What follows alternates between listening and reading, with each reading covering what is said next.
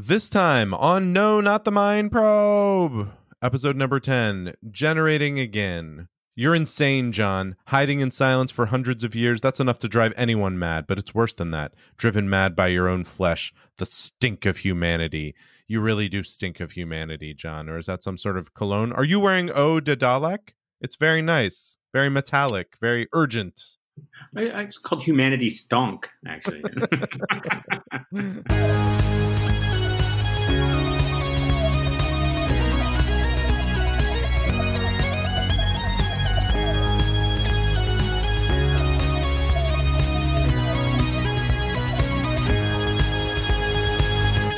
Welcome to No, Not the Mind Probe, a podcast where we watch and rank every single Doctor Who story ever. My name is John Grant, and I am a lifelong Doctor Who fan. I've been watching it for 35 years. And my name is Porter Mason, and John's been asking me to watch Doctor Who for 25 years, and I finally said yes. Each episode will look at two stories. We're going through the new Who in order, and our Doctor Who curator, John. Doctor Who somehow is very hard for me to pronounce. The Doctor Who podcast. Dr. Hugh.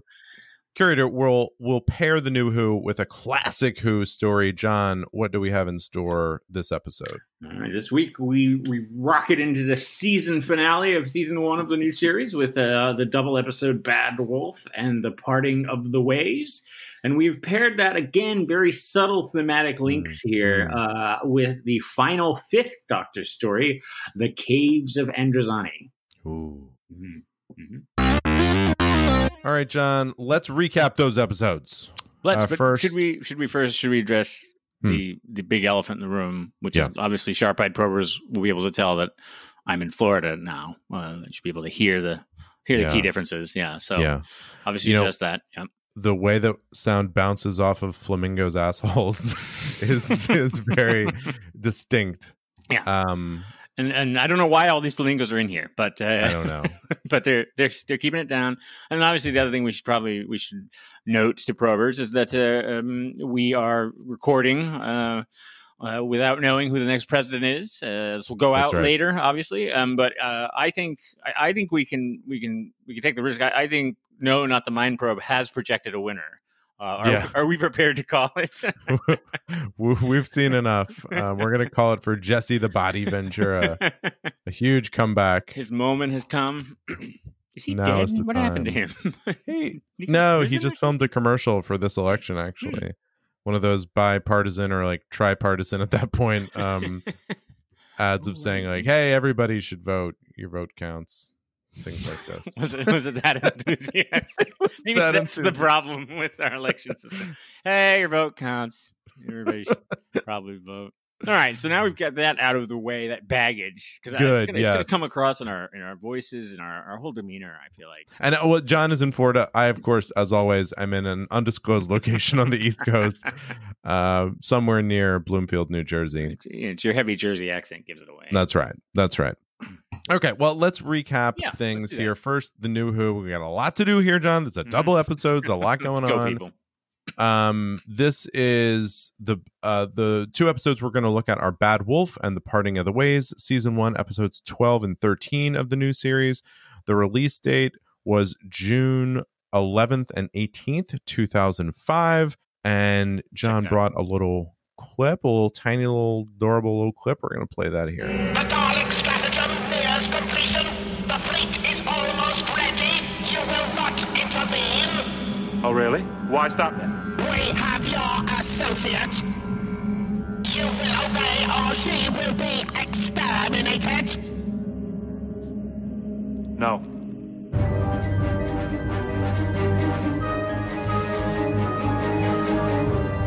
Explain yourself. I said no. What is the meaning of this negative? It means no. But she will be destroyed. No! Because this is what I'm going to do. I'm going to rescue her. I'm going to save Rose Tyler from the middle of the Dalek fleet, and then I'm going to save the Earth, and then, just to finish off, I'm going to wipe every last stinking Dalek out of the sky! But you have no weapons, no defenses, no plan! Yeah. And doesn't that scare you to death? Rose, Yes, Doctor? I'm coming to get you. Ooh, I'm coming to get you, Rose. Mm-hmm. Look out, Very Rose. dramatic, very, very, very kind of a badass doctor moment there. Calling his shot, telling the Daleks, watch the F out, I'm coming for you. And I'm telling you I'm coming for you, and there's nothing you can do about it. Great heroic moment for Eccleston. Pretty great. Pretty great. All right, so let's recap this episode. We find the gang, which at this point is Dr. Rose, Captain Jack, each waking up to find out. So starting with Bad Wolf, they each wake up to find out they're involved in a different robot-run game show of a sort. Rose is in a Weakest Link knockoff. The Doctor is in Big Brother, and Captain Jack is in. It's like a top model type thing. I don't know this. You'll know. I think it's called What Not to Wear or something like that. But I wasn't familiar. I wasn't either. I mean, it read as some kind of reality show. I got it, but I wasn't familiar. Well, with and all of the voices on the reality shows are all the actual people. So it's the Big Brother person. It's Anne from Weakest Link, and it's and whoever those people were are also were the voices of those robots. That was a new one to me. So all of these are these sinister versions of the game. In Weakest Link and Big Brother, when a contestant is voted off, they are killed. They're zapped to bits. In Captain Jack's show, the robots want to do like violent plastic surgery on him. The Doctor breaks out with one of his fellow contestants and finds out they are on a satellite run by Bad Wolf Corporation. This is the same word that's been following him. He referenced it. I think it was last time when he first referenced it. Yes, because it was, he saw it in Welsh. We find it's the same satellite the Doctor, quote, saved in the long game, reference previous episode of Untump for that. Yeah. When he stopped the Jagrafess's mind control over the news, this satellite, I guess, developed into this brutal reality show factory. And I think about 100 years have passed, maybe? Something like that. Jack escapes as well. They kind of team up and they reach Rose, but right as she's disintegrated, for she is the weakest link. They are arrested and taken to the control to 4 or 500 like before.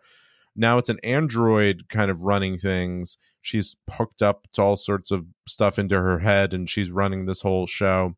She's actually brought the Doctor here because she's bringing him here to help, and then she confesses this there's a solar flare, and at that moment her overseers can't hear what's going on, so she confesses, I brought you here to help. I can only tell you why during this brief moment. Doesn't really quite get to it as my memory, and then there it comes back, and she's sort of dispatched. She's killed by her overseers, who we don't know who that is.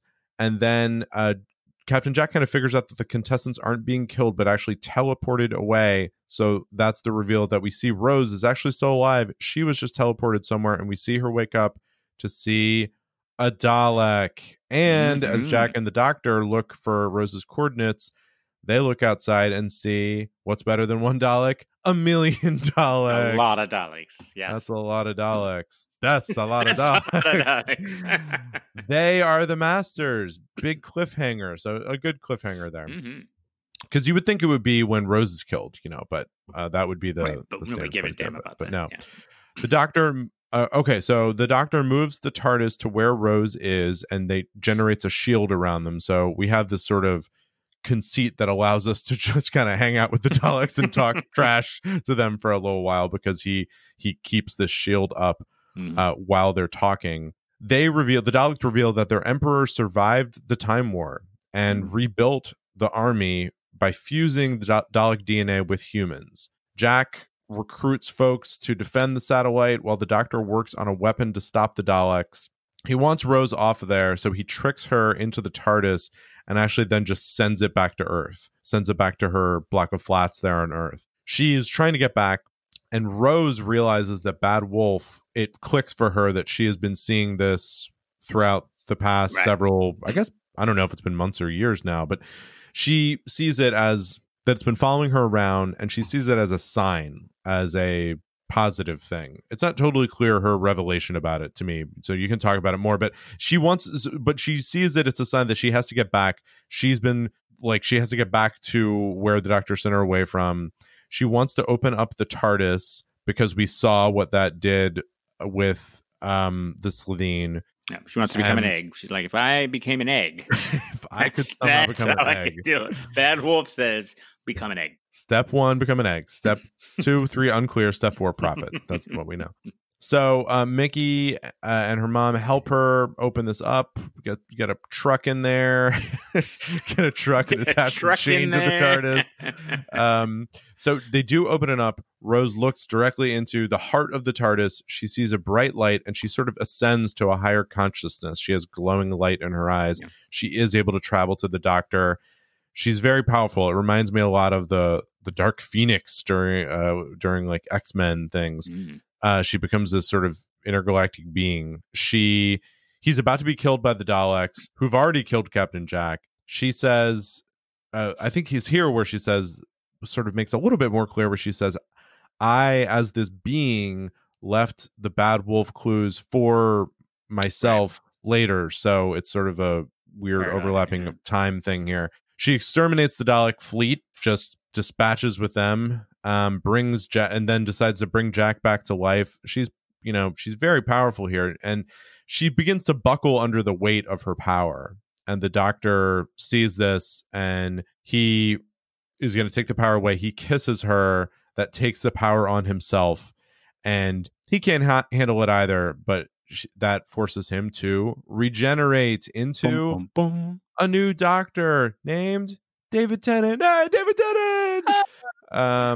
And that's it. A lot happened. John, did I miss anything here? No, I think you got a lot of it. This is I had forgotten how good this was. I thought I did like this episode. It was a pretty good season finale. It does a couple things well. It brings in a lot of threads throughout the season all together. Cementing that as like that this is more of a style of this new series that it's really going to be an arc, and a lot of different elements, stuff we learned in Boomtown, and I think the thing that surprised me the most was that it somehow connected the Long Game, which was sort of the non-entity episode, right? And it was sort of like, oh, it was okay episode. But clearly, the name, right? The Long Game. It was the episode title was referencing this plot, really. So that was kind of interesting. It's got the themes of dealing with consequences, which they just talked about in the last episode.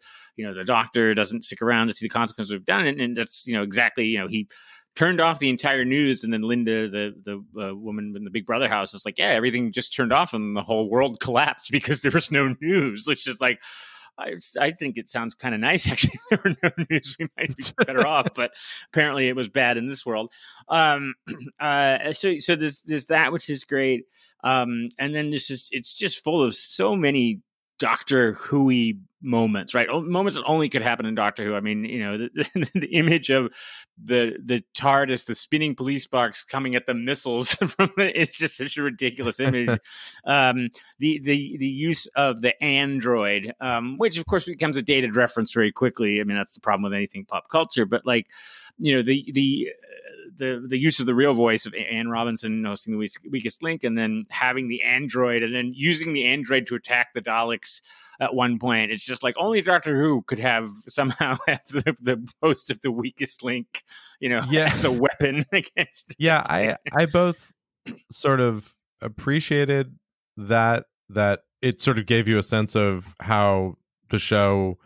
Well, I mean, they would have done this before the series anyway, but just how the show is so ingrained in the culture that I'm sure all these people were very happy to be involved and do this. But yeah, it really, I didn't love this first episode. It was very dated. It dates quickly, and that's probably anything pop culture. I think the other thing that was cool about this episode is actually the most interesting, sort of emotional and even exciting parts in many ways is actually Rose back with Mickey and Jackie. Yeah, and like the her in the chip shop. It's a great scene where she's really upset and she's trying to express herself, and they're kind of taking offense, like, hey, isn't our lives worth anything? And she's like, yes, they are, but also things are just better when you're like saving the universe. Like there's also that, and then you've got the special effects bonanza of all the Daleks and more Daleks than we've ever seen before in Doctor Who, which is really cool for Doctor Who fans. Had we seen them floating in space like that? No, not like that. I mean, you knew they could, but it's not like they ever showed it really because it's hard to do. It's hard to get to space to film now. The taxes, insane. You can do that in New Orleans. That's where you really got to do that. That's where you're gonna do it. But then the most exciting sort of punch the air moment is Jackie driving around the corner in a tow truck, and it's just like, it's just like there's an emotional payoff to that she's like, okay, I don't understand, and she has a little bit of an arc too, where she turns around on the doctor because he brought Rose back and protected her, and you have Mickey being like, this, I guess this is your life now, and we'll help you get back. And then you also have the great moment at the end where it's sort of, the whole season has been about the doctor's, the consequences of the Time War, right? And the doctor's sort of his role in that and ending the Time War, which we find out about more in later seasons. And then he kind of has a chance to repeat it again. He's building the weapon at the end. And they said, go ahead and do it. And he's, are you a coward or whatever, killer or coward? And he says coward every time. And it's only Doctor Who can kind of make that a heroic line. It's like, coward every time. I won't do it. Now, I would be remiss if we didn't mention, of course, that the doctor wiped out the Daleks seemingly. One survived. They came back all this way to build up an entire new army, which then Rose immediately wipes out again. So the Daleks just really not great. Really can't catch a break. Although, and again, and Russell T Davies is too smart a writer. This is the definition of a Deus Ex Machina ending. She becomes a god and she walks out of the TARDIS and ends the whole episode. So he had to, obviously it was intentional, and it, I think almost because he makes it so clearly intentional, he just about gets away with it, right? It is a little bit of a cheat, right? It sort of takes away the doctor doesn't have to use the weapon, but everything gets saved and then things get reset and Jack gets, becomes alive again. Although the consequences of that really play out in an interesting way. But it's a good episode. It was interesting. It's very exciting, and like you said, the effects were good. I was wondering if I feel like there's also a bit of a feint where is this Big Brother contestant going to become a new companion? Yeah, and her death is kind of cool. I liked her. Mm-hmm. It's at once scary and sad. So for viewers who are or listeners who haven't bothered to watch the episode, which I don't know why, why you would do that. But, when she's standing at they're coming through the door, and she's got the window behind her, and she thinks they're going to come through the door, and then she turns around and they're outside the window, and you see the lights. You can't hear them say exterminate, but you see that's a very cool. It was a cool death for her.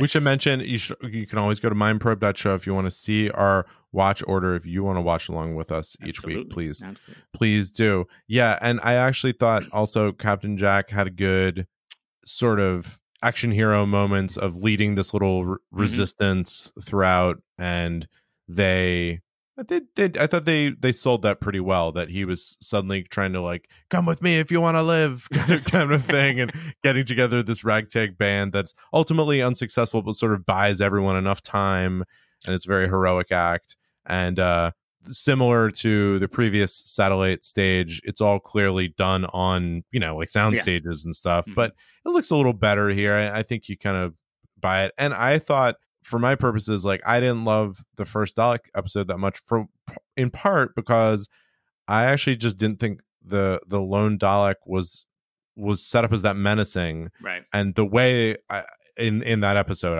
I don't know, I just didn't happen to feel that. I thought these seemed I don't just mean the scale of it, but just the few that were going through the ship and destroying the resistance fighters. I thought they were pretty menacing. I thought they look solid, and obviously they're effective.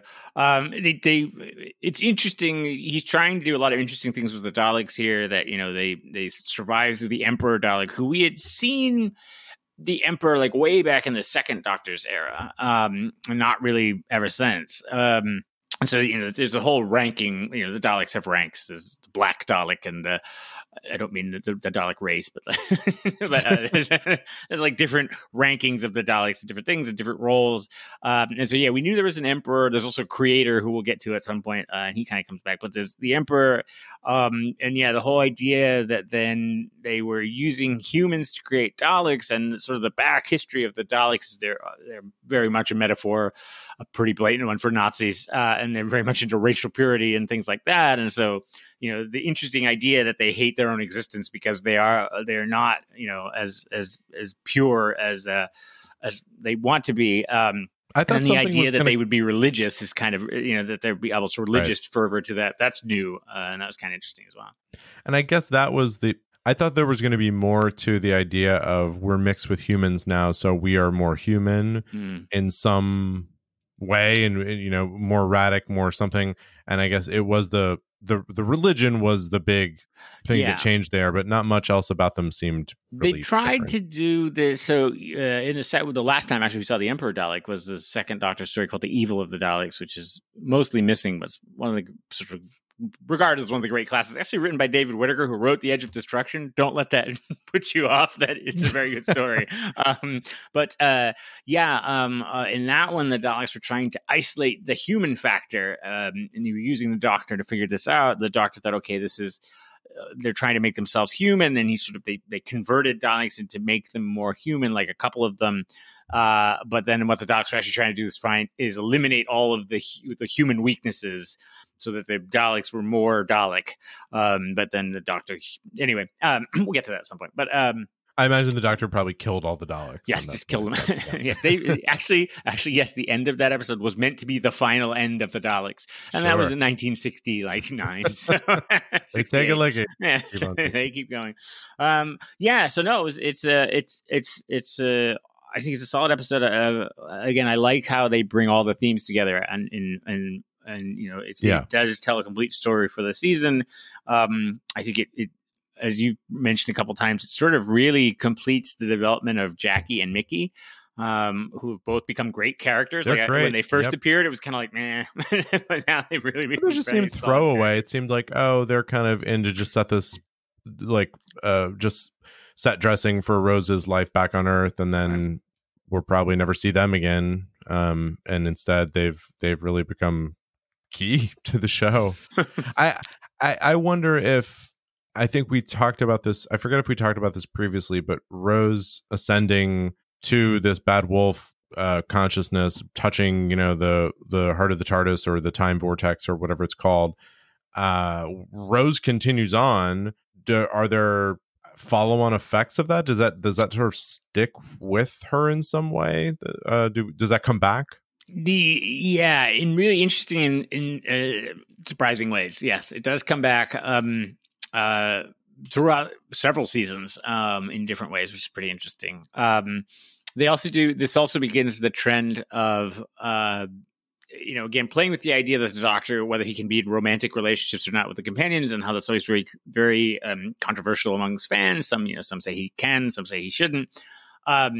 Is coming up with some excuse for him to kiss the companion. That's not really a kiss, right? Right. So it's this more of a Disney princess kiss of like, I can wake you up by kissing you, and these. Yeah, I'm going to take the time vortex from you. And they inevitably include these in the trailers to get people all spun up about he's making out with a companion. It just can't be done. Of course, I love the idea. I love the idea that some fans not just would say, "I don't like that. I don't want them to do that," but would say. No, the Doctor cannot do that. It's like, we just did. We see it. They control whether he does it. No. He cannot do that. That did not happen. All right, why don't we head over now to the little corner of the podcast that I call the Recapping the Classic Who episode. Well, come with me, won't you, John? The podcast has corners? No? Yeah, nooks and crannies and corners. It's kind of a Mr. Rogers kind of thing going on here. This podcast has a lot of... If you've ever seen like old homes, we have a lot of built-ins. We have a lot of built-in cabinets and nooks. We watched a true classic, as I understand it, The Caves of Androzani. Very New York. The Caves of Androzani. This is season 21, serial 6 of the original series. It's 4 episodes. It was released March 8th through 16th, 1984. Here is a clip. How could I ever let you go? The sight of beauty is so important to me. And the stimulus of a mind nearly equal to my own. Thank you. I've missed so much of life these last lonely years. But your arrival has changed all that. We shall become the best of companions. What do you say, Perry? We can go on nature walks, have picnics, and jolly evenings around the campfire. Don't mock me, Doctor. Beauty I must have, but you are dispensable. Thank you. You have the mouth of a prattling jackanapes. But your eyes, they tell a different story. Shiraz Jack really going for it. I really that's another classic Doctor Who line that I've always wanted to work into, sort of casual. I'd like to put it in like a performance review. Like, okay, well, you have the mouth of a prattling jackanapes, but your eyes tell a different story. I'm gonna give you a chance here. I love the line reading of, but your presence has changed all that. Yeah, that guy's really going for it. Okay, I'm gonna do my recap. Which I like how you said that like it's a surprise. I'm gonna mix it up a little. I'm gonna do my recap. Well, but I'm just gonna warn you, you'll have to fill in a lot because I feel like my recap is very short. Because I feel like I have a lot of sort of, in parentheses, and then they fight. I don't know if you know this from the Lord of the Rings script from the Oscar-winning movies, which are 4 hours long, not unlike episodes of this podcast. The way the scripts are written, they were written with Peter Jackson's wife, Fran, and she kind of wrote a lot of the scripts, though he was involved in the writing of it. But the battle scenes, which in the movies take a good 35 minutes, often are just one stage direction that says, and then they fought like men. And that's like 35 minutes of the movie. So, yeah, I feel like I have some of that in here. The Fifth Doctor and Perry appear in a sand-swept wasteland. They find some interesting glass-like material, and the Doctor kind of Sherlock Holmes figures out where they are. The Androzani planet system. They're captured by some soldiers. They're brought underground and put up for execution. So here's what seems to be happening here is that there's Androzani major and minor, two different planets. They're on the minor planet. People seem to mine a liquid called Spectrox that's used maybe there, but definitely elsewhere or on the major planet at least. And it's kind of a tonic that extends people's lives. Mm-hmm. The government / corporation that runs the planet, the minor planet, has had their Spectrox operation sabotaged or taken over by a masked figure who we just heard in the clip named Shiraz Jack. Mm-hmm. The government sent a group of armed men to find him. Anyway, they think Doctor and Perry are part of Shiraz Jack's thing, and they imprison them, and they mean to execute them, and they do execute them. But when they're shot, which is a nice cliffhanger, we find out that Shiraz Jack has already replaced them with androids. So the Doctor and Perry are actually held captive by Shiraz Jack. In detainment, they talk to a government official who Jack has similarly androided out, Saladin. Who figures out that they touched raw Spectrox and will be dead soon. So you'll be dead soon. and here's where my recap really picks up speed. The raw Spectrox is made by bats in underground caves, and the antidote is to drink bat milk. But the bats are in an oxygen-deprived area of the caves. The Doctor says, screw it, I'm going to get some bat milk. Along the way, the corporate overlord murders the president. There are several battles between the different factions. The Doctor eventually gets some milk, gets to Perry, carries her to the TARDIS, but he only has enough milk to save her. He tells her it's okay, I'll regenerate, which he's done before, but he says, this feels different this time. He passes out, talks to some floating heads from his past. We see Turlo. I need to be excited about that. And then he's a new Doctor, the Sixth Doctor, which I was not excited. I mean, it was pretty predictable that the Fifth Doctor would turn into the Sixth Doctor. It would have been crazy if he'd been the Seventh. But yeah, anyway, but that whole period there where, there was a lot of battles back and forth and intrigue. Anyway, I didn't go into all that detail, but that's basically what was going on. What didn't I miss? On Okay, and roll up our sleeves and do some work here. Yeah. No, actually, in a way, you hit on I think what's one of the most interesting parts about the story, which is basically all the story is about for the Doctor and Perry is they go to these caves, they get this infection, they're both dying from it, they need to get a cure, and all they're interested in is can we get out, get this cure and leave? And everything else is happening around them. And the story, and it took me I think a while to sort of pick up on this. All the story that's going on around them is all driven by the other characters misinterpreting what they're doing here, right? Like Morgus starts to get suspicious because misinterpreting why the Doctor, like who are they and what are they, and like, oh, they must be spies for so and so, or oh, the president must be doing, using them to get information, or something's happening here I don't understand. And all they've basically done is innocently blunder in, and then everything else that happens in the story is sort of set in motion by other characters assuming they're somehow involved in all the machinations that are going on, which so is they really they end up this like gumming up the works of this whole thing, but completely inadvertently. If they hadn't, so Morgus is playing both ends, right? So Morgus is both the sort of Presidium, the company that's making all the money, but he's also funding the sort of the war. He's funding both sides of the war, right? The smugglers and the military. Because if he's keeps funding the war going, Shiraz Jack. No, he's funding the gun runners, or the gun runners, right? Who are running weapons to Jack. So yes, in a way, well, so Jack is paying them in Spectrox in exchange for weapons to keep fighting the military. So Morgus gets the Spectrox, which is worth a fortune because Jack has all of it. And everybody wants it because it's the fountain of youth sort of thing. And so Morgus is getting a ton of money from that, and then he's also paying for the military. So basically, he's just keeping the whole war going because it makes him richer and more powerful. An interesting performance too. Very, very House of Cards. Speaking right to the camera.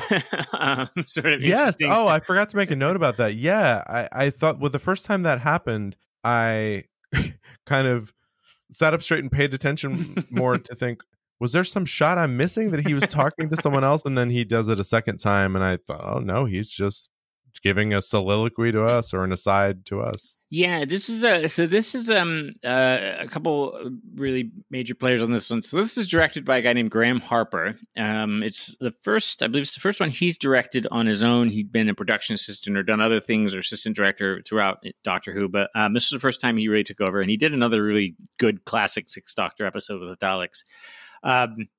And sort of somewhat uniquely for the classic series, you can tell it's directed. Like, you know what I mean? Like, obviously, all of them are directed. You just leave the cameras out and people wander in front of them. But like, you can, it has a style and a flair to it that kind of looks like somebody, was being creative about how it was being directed, and sort of the shots and the montages like that. Sort of the cut together with the music at the end of the first episode where they're like waiting for to be shot, and that's really well done. And he actually is I believe the only classic series director who also ends up directing some new series episodes. It's written by Robert Holmes, who wrote The Ark in Space, and is sort of considered one of the classic scriptwriters. And Holmes, this is the only Fifth Doctor story that Robert Holmes wrote. And I think he probably nails the Fifth Doctor's character better than anyone else, in the sense of like, unfortunately, in his final episode.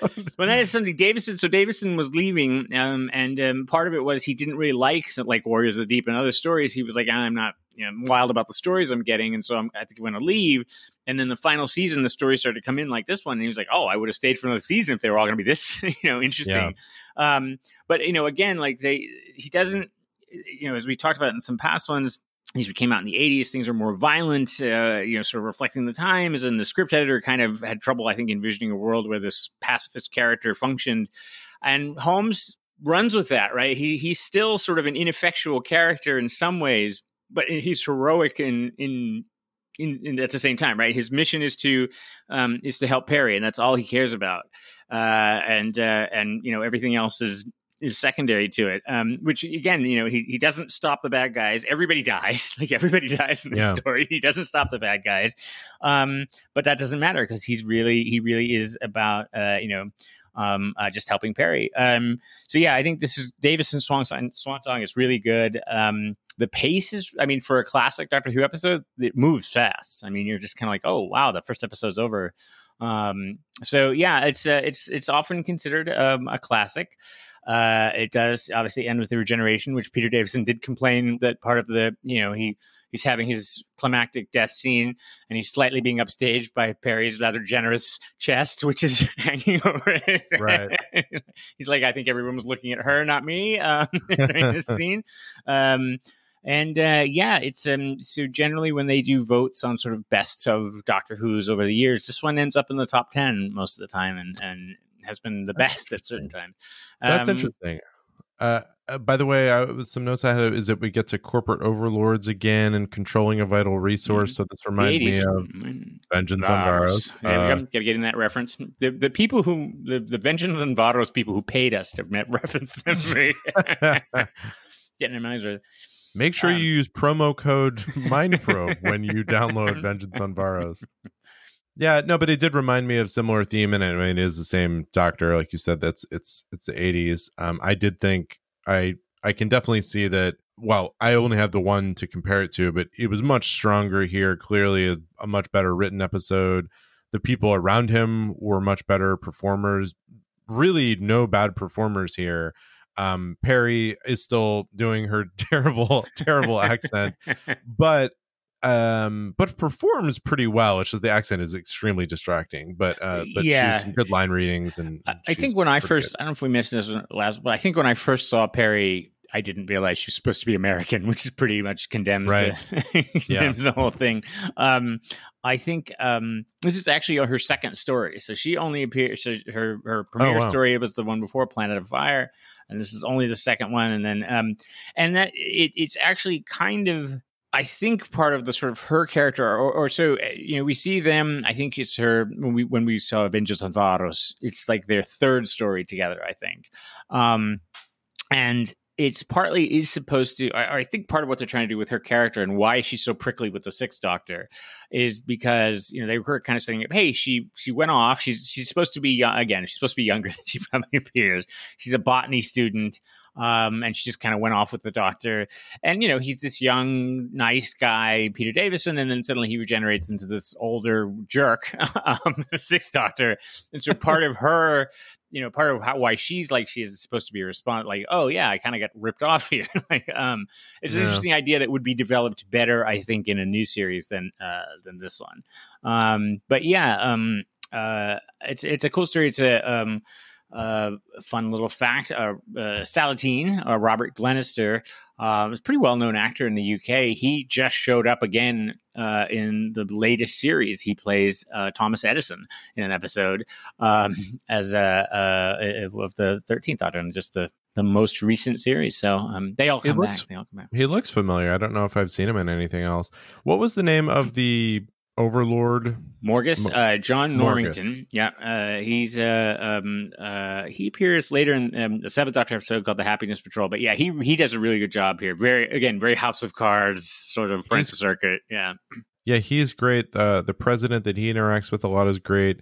The two army folk. Well, there's more Shellac, than two. But but the two that mainly interact are both great. Salatine is good. I mean, like all the main characters. My takeaway from it was it's interesting that it's like one of the most favorite ever. I did think it was written really well, like you said. The pace was really good, and then there wasn't any bad acting. It was all good acting. I didn't find the plot that compelling, but I did like. Because of all the rest of it, I thought I really enjoyed the episode. It's a slick episode. Yeah, it's with of course the exception, and all Doctor Who has to have that, of the magma beast, which is sort of a sad dinosaur. And that was lumbering. Added because the producer, I think the story was written without it, if I recall correctly, and the producer said, no, Doctor Who has to have a monster, so you gotta put a monster in. And I think they were like, what about the guy with the melted face? And like, not enough monstery, gotta have a monster. So like, all right, well, here's this big rubber dinosaur. Yes. What I do like is finally Bat Milk gets some due here, because let me tell you something, John. I have two little girls. kids come a running for the fresh taste of bat milk. They love the bat milk.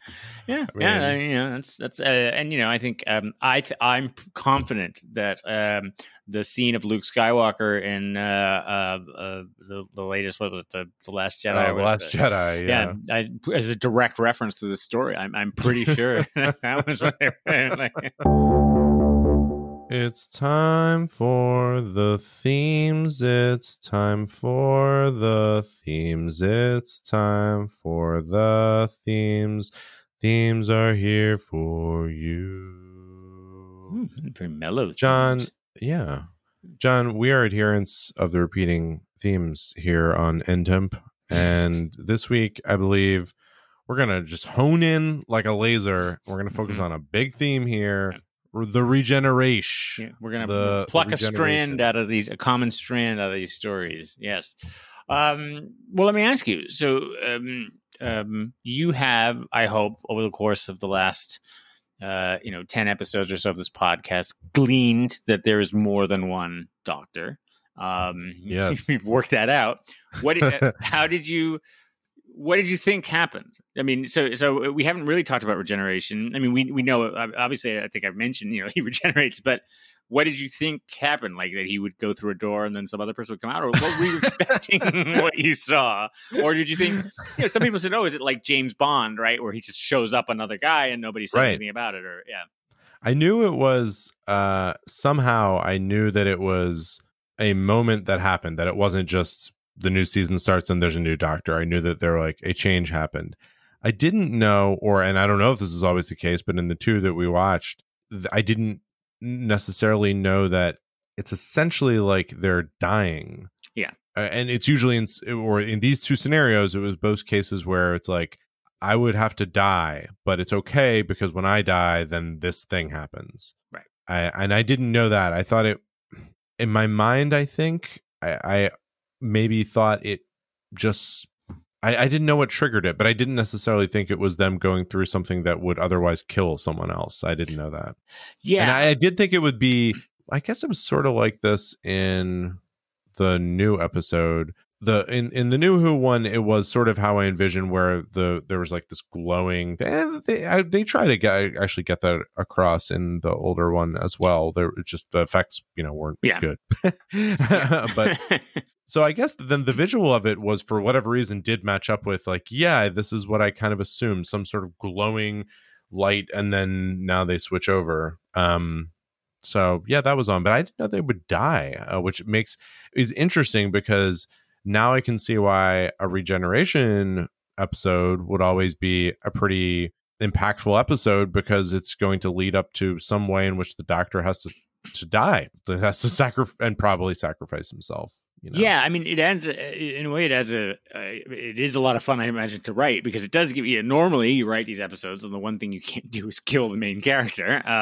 But yeah, like suddenly it's like, okay, all bets are off, and that's so these stories do tend to be pretty epic. So in the fictional world, regeneration is established that as he says, if a Time Lord is seriously injured, you could also wear out the body. I guess it just gets very old, and then you regenerate. So the Time Lords, for the most part, traditionally they stayed on Gallifrey, their home planet, and they were just sort of academics, and they never did anything, and they just kind of they would live for centuries and centuries, because they never really exerted themselves, and then they get very old, and then they'd regenerate into a new body and then go on for centuries more. So they lived for a very long time. The Doctor is supposedly burning through regenerations faster than others, because most of his, there's some sort of traumatic thing that happens to him, some kind of injury, some big moment, and that triggers regeneration. The initial rules, and actually at this point in the new series, the rule remains that he could do it 12 times, so that there could only be 13 Doctors, right? So regenerate 12 times, and number 13 is the last. And that was established in the old series a couple different times. So initially, actually, the second Doctor kind of said we can live forever, barring accidents. They kind of ignored that, and then later established 12 times. They can regenerate 12 times. And I won't get into any spoilers, but they do stick to that kind of as canon. And when we get to later doctors in this series, they have to deal with that and address that. Although now, again, something new has happened at the end of this last season that, again, may rewrite those rules. But yes, that's part of it. Their cells basically reshuffle, and you get the new doctor. Usually, we'll see what in the next episode, sort of what the after effects are, but it kind of scrambles them. Obviously, sort of same essential personality, but different character, different behavior in many ways. But sort of the core elements of they're not going to be suddenly become a homicidal maniac or anything like that. It keeps to the general themes of the show. And it's a brilliant, from a behind the scenes perspective, it's brilliant, right? So William Hartnell, who we've seen a couple episodes of, he was definitely an older guy. He had heart problems. The first Doctor. Yeah, he was having trouble remembering his lines. And if you look at his third season, it's actually interesting. They clearly are experimenting with different ways to write him out. And trying to come up with some way to sort of gently push him out. And then finally, the producers, I think actually Sidney Newman, the original sort of creator, even pitched the idea. They said, well, what if we'll just make this, he's an alien, he can do anything we want. So like, fine, well, he regenerates and this happens. And then they also, I think, very wisely, so they didn't set it up. Obviously, the show was popular, but it wasn't covered in the way it is now. And at the end of the first Doctor's third season, suddenly he just basically falls down, blurs, and becomes Patrick Troughton, a completely different actor. And then they deal with the fallout in the next story. It kind of explains what happened and stuff like that. But it's not like they were like, 2 episodes before, we're like, oh, by the way, just FYI, I sometimes regenerate. Like there was it just happened out of the blue. And so I think it caught people's thread. But the thing that was really, I think, probably the stroke of genius was, they could have just tried to cast another old guy like William Hartnell, right? Like he's like, let's find the closest thing we can to looking and sounding and behaving like him, and we'll come up with some explanation why he looks a little bit different. But instead, they were like, no, we're going to go. They went with a completely different guy. He looks different. He acts different. He talks different. All this kind of stuff. And then then it just became this thing. And it is covered in the UK on the news, like the 6 o'clock news will mention when there's a new Doctor cast. Like they'll be like, okay, there's gonna, and in the new series, especially at the height of it, it was Peter Capaldi when he was announced. There was a half-hour primetime special where they announced him. He comes on stage. Jodie Whittaker, she was announced. They had a 5-minute or I guess it's like a 2-minute little specially shot video thing that was aired during Wimbledon. Like, I mean, it's like huge to reveal who the new Doctor is, and like there's betting pools on it and all that kind of stuff. So yes, it's a very big deal. Now, in the new series, the Eccleston to Tennant one was kind of different because they weren't expecting to regenerate him at the end of the first season. And then as things are going along, there's a whole lot of backstage stuff between Eccleston and some of the producers and stuff, and he wanted to leave. And that didn't really come out until much later. But so, yeah, they clearly cast David Tennant, and it was only when they were like, it was good. It was leaked basically that Eccleston was going to leave that they had to announce Tennant. So it was kind of informally announced. But I mean, it's why the show has lasted. I mean, the show's going on 7 years. It's been airing or since it was created and still going. It's a stroke of genius that it could have just been, a lot of people said at the time that they were trying to figure out what to do with William Hartnell, like, well, yeah, maybe just was, this British TV, right? They run six episodes and then they never air the show again, like a major hit. They could have just been like, yeah, it was great. It was a good show. Kids liked it. We'll go on and do something else now.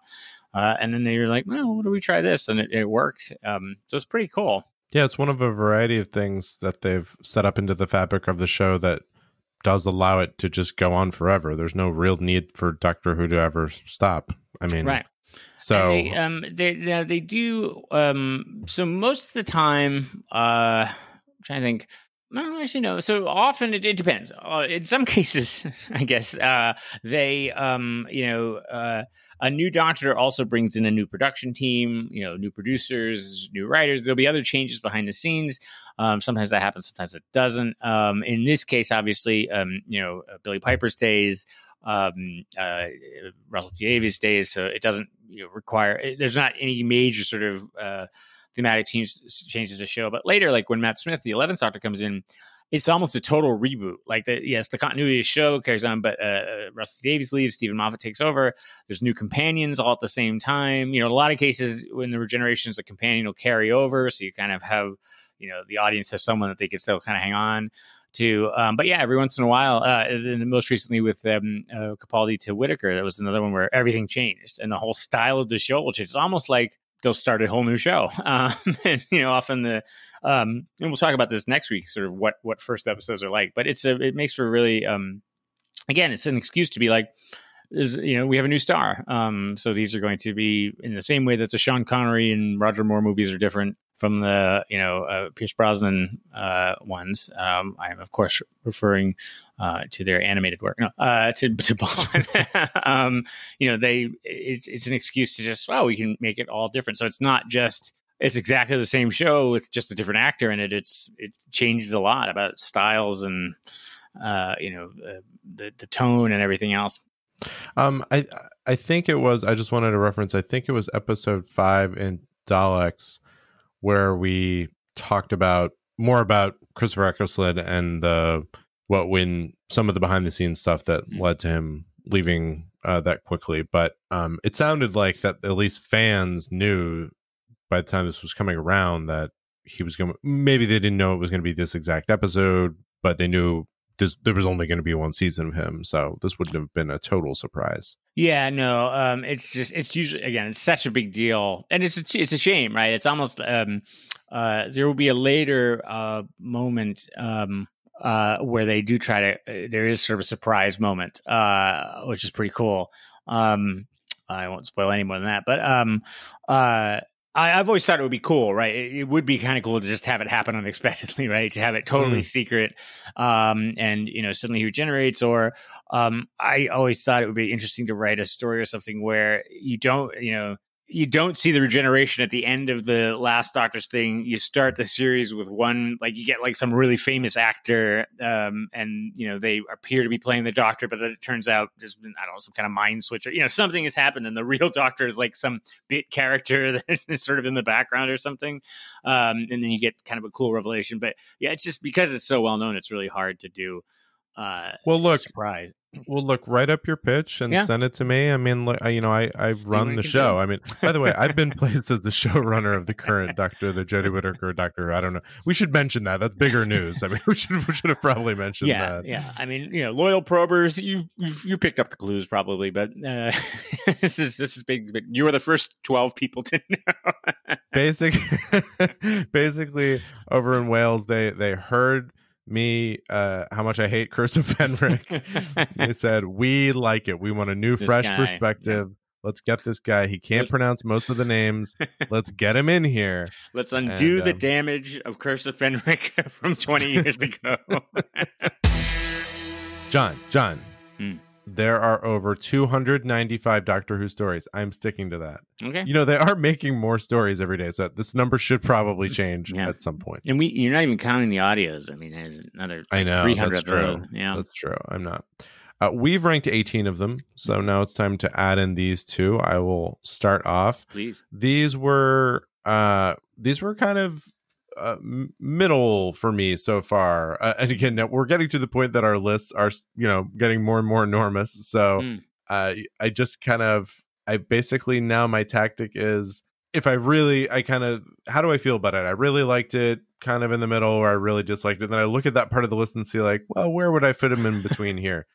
I didn't really love these. The Caves of Androzani, I enjoyed, but like I said, the plot just wasn't really gripping me. All the performances and the writing and everything was good, so I kept trying to find out where to fit it in. I ended up putting it, I don't know. Right now, I have it just below Death to the Dalek. I'm going to move it up. Actually, I'm going to move it up. It's happening right now. This is a live, folks, breaking live changes to the ranking. Porter has projected. We are projecting Porter ranking Androzani at number 8. So of 20, I have it just below The End of the World, which I really did enjoy, that second episode of the new series, and above Death to the Daleks,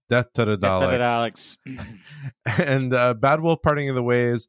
I have above Curse of Fenric. But so it's the watershed. It's got its head above water. But below, I have it in the lower end for the new episodes. I've really generally enjoyed the newer episodes a lot, but I have it in that kind of lower tier. I have it number 14, so below Warriors of the Deep, which I just think is fun. I just love Warriors of the Deep. Good one.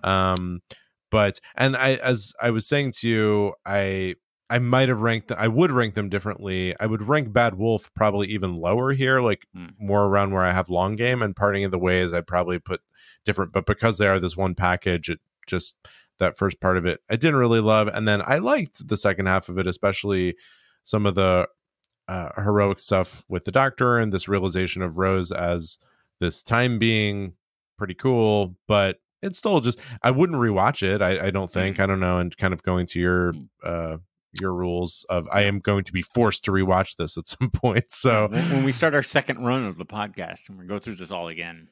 And then we just rank our rankings. It's like, I had this at number 4. That me ranking at number 4 is a number 7 ranking. That's one of my choice. worst rankings. Yeah. Oh, well, where did you fit these in?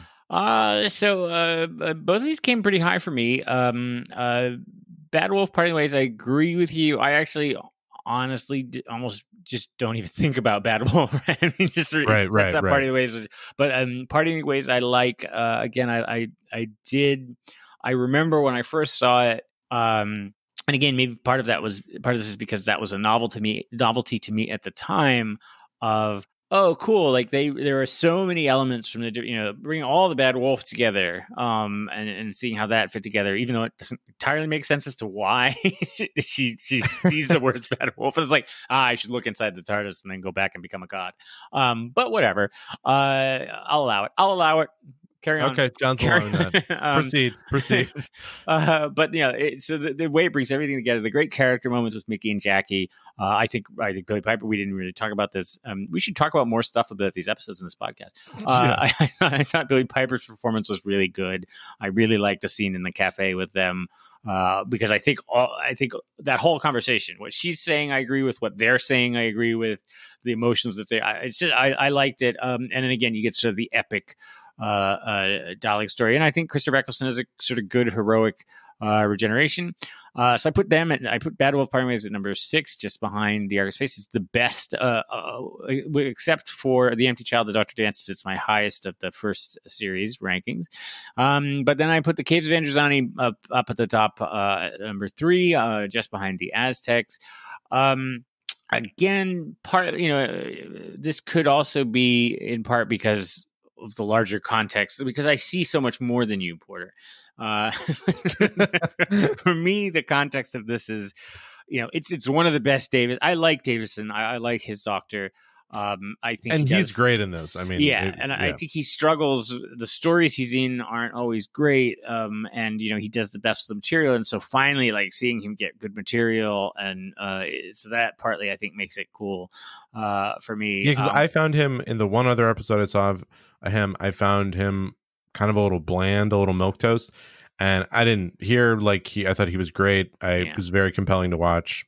Yeah, he does a fantastic job. I love this story. I think I love the pace. I mean, of all the classic episodes, this moves like a modern. You could edit this together into a 2-part modern story, and it would probably work.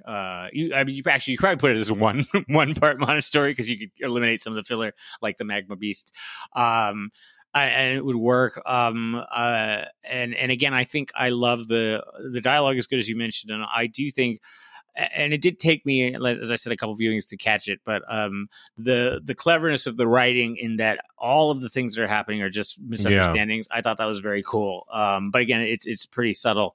And you're a parent. You're probably half asleep watching these things. There's a child beating your head with a wooden spoon or whatever children do. Is that a thing that kids do? I assume that. You're not wrong. No, you're close on that. I think what maybe puts me off about it is it reminds me a little bit of the plot itself reminds me a little bit of the worst parts of some of the, for example, like Star Wars prequels things where it's like, hey, let's have a bunch of plot about like galactic trade routes and, you know, the intricacies of the government conspiracies between them. And it feels a little dry. Now, the way this is presented is way better than things that were in the prequels because the writing and the characters and the acting are good. I mean, the scene where he does push the president down the elevator is a really interesting scene, but just in terms of the back and forth about it, I don't find myself caring that much about whether they get the liquid or whether it happens. It doesn't like, it's not that compelling. I mean, actually, this is definitely sort of we've talked about this a couple times in past episodes. Go back and find them, Provers, because we don't remember which ones. But they do talk about, we mentioned like the argument of, well, you should set stories on Earth because people aren't interested in sort of the machinations of what's going on some random planet somewhere in the middle of nowhere. And so you can see that here. This is an atypical Doctor Who story too. It's very dark. Everybody dies, which happens, but it's rare. Just about everybody dies in the story, except actually everybody dies. Doctor dies. Well, only Perry. Perry doesn't die. Perry makes it. And it doesn't have sort of quite the same humor and joy, right, that you see in a lot of other Doctors. I mean, we didn't even talk about the scene. We should really go back and redo this with someone we didn't talk about. But the scene where the smugglers are on the outside and he like tries to force the guy to bite the poison pill or something. It's a really intense. That's an intense scene that doesn't feel even I'm watching. I'm like, it doesn't feel really like that belongs in Doctor Who. It's really well done. It's great. Yeah. So I think it has lighter parts, like, and mainly obviously from the Doctor. And again, that's why I think he is very good in this. And that I saw what I didn't see in the other episode of him. Kind of that I feel like the one who I've seen do it best is Tom Baker, of just bringing the kind of lightness and humor and quips to it without feeling like it's out of left field, or even if it is out of left field, feels like part of the character. And he did that really well in this episode. So I think he is the sole source of lightness in the episode, but and not in a bad way. I mean, again, all the tone of it I thought was really good. I just couldn't get into the plot itself. Yeah, and maybe part of why it ends up high on my list or other Doctor Who fans list is that it is different. It is very different. It stands out from other episodes for all the reasons that we've talked about. I'm going to repeat all the reasons. Again, I have a tiny mind and lack context. Yeah, only you could understand. If only you could see the web of Doctor Who episodes that I can see. And we should clarify this actually just right here on the podcast. Should I not be watching these while my children are hitting me with spoons constantly? Should I try to somehow? It's don't operate heavy machinery. Don't have your kids hitting you. I mean, I don't know how often kids whack parents with spoons. I assume it happens a lot.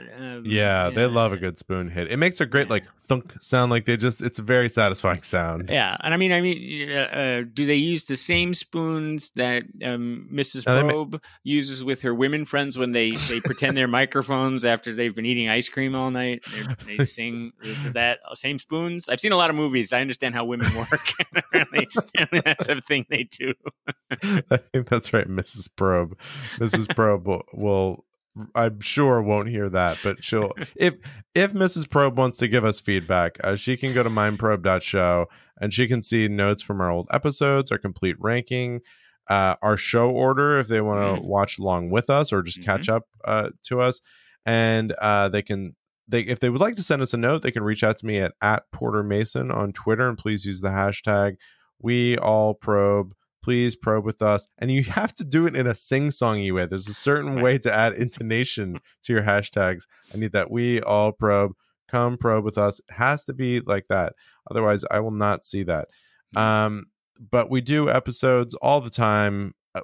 We don't like to say every week, but boy, they sure seem to be coming out every week. Firing out every week, yeah. What do we have in store for next episode / week, John? Well, next episode, we embark sort of on the second season of the new series. It's the Christmas special. So this begins the tradition of Doctor Who Christmas specials. So this is a special episode. So we begin the David Tennant era with the aptly named Christmas Invasion. I don't want to telegraph the plot, but it may give you an interesting hint of what's going on there. And we've paired that with another debut story. This will be John Pertwee's Third Doctor's first story, Spearhead from Space. John, if this message is activated, then it can only mean one thing. We must be in danger, and I mean fatal. I'm dead or about to die any second with no chance of escape. If that's true, can you pop over and check my dog's food dish? Maybe let him out quick, freshen up his water. And, also, if you could raise my 2 children as though they're your own, could you do that also? Again, I question this as your voicemail message. I feel like it's asking a lot for someone who calls you. If I'm dead, just pop on over there and raise my children. Hey, your kids are... so Dad's dead. Let's just rip that Band-Aid off right now.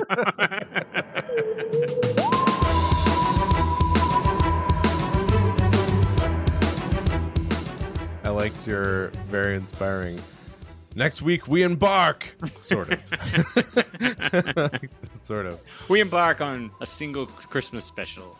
And then we disembark. And then we embark again later.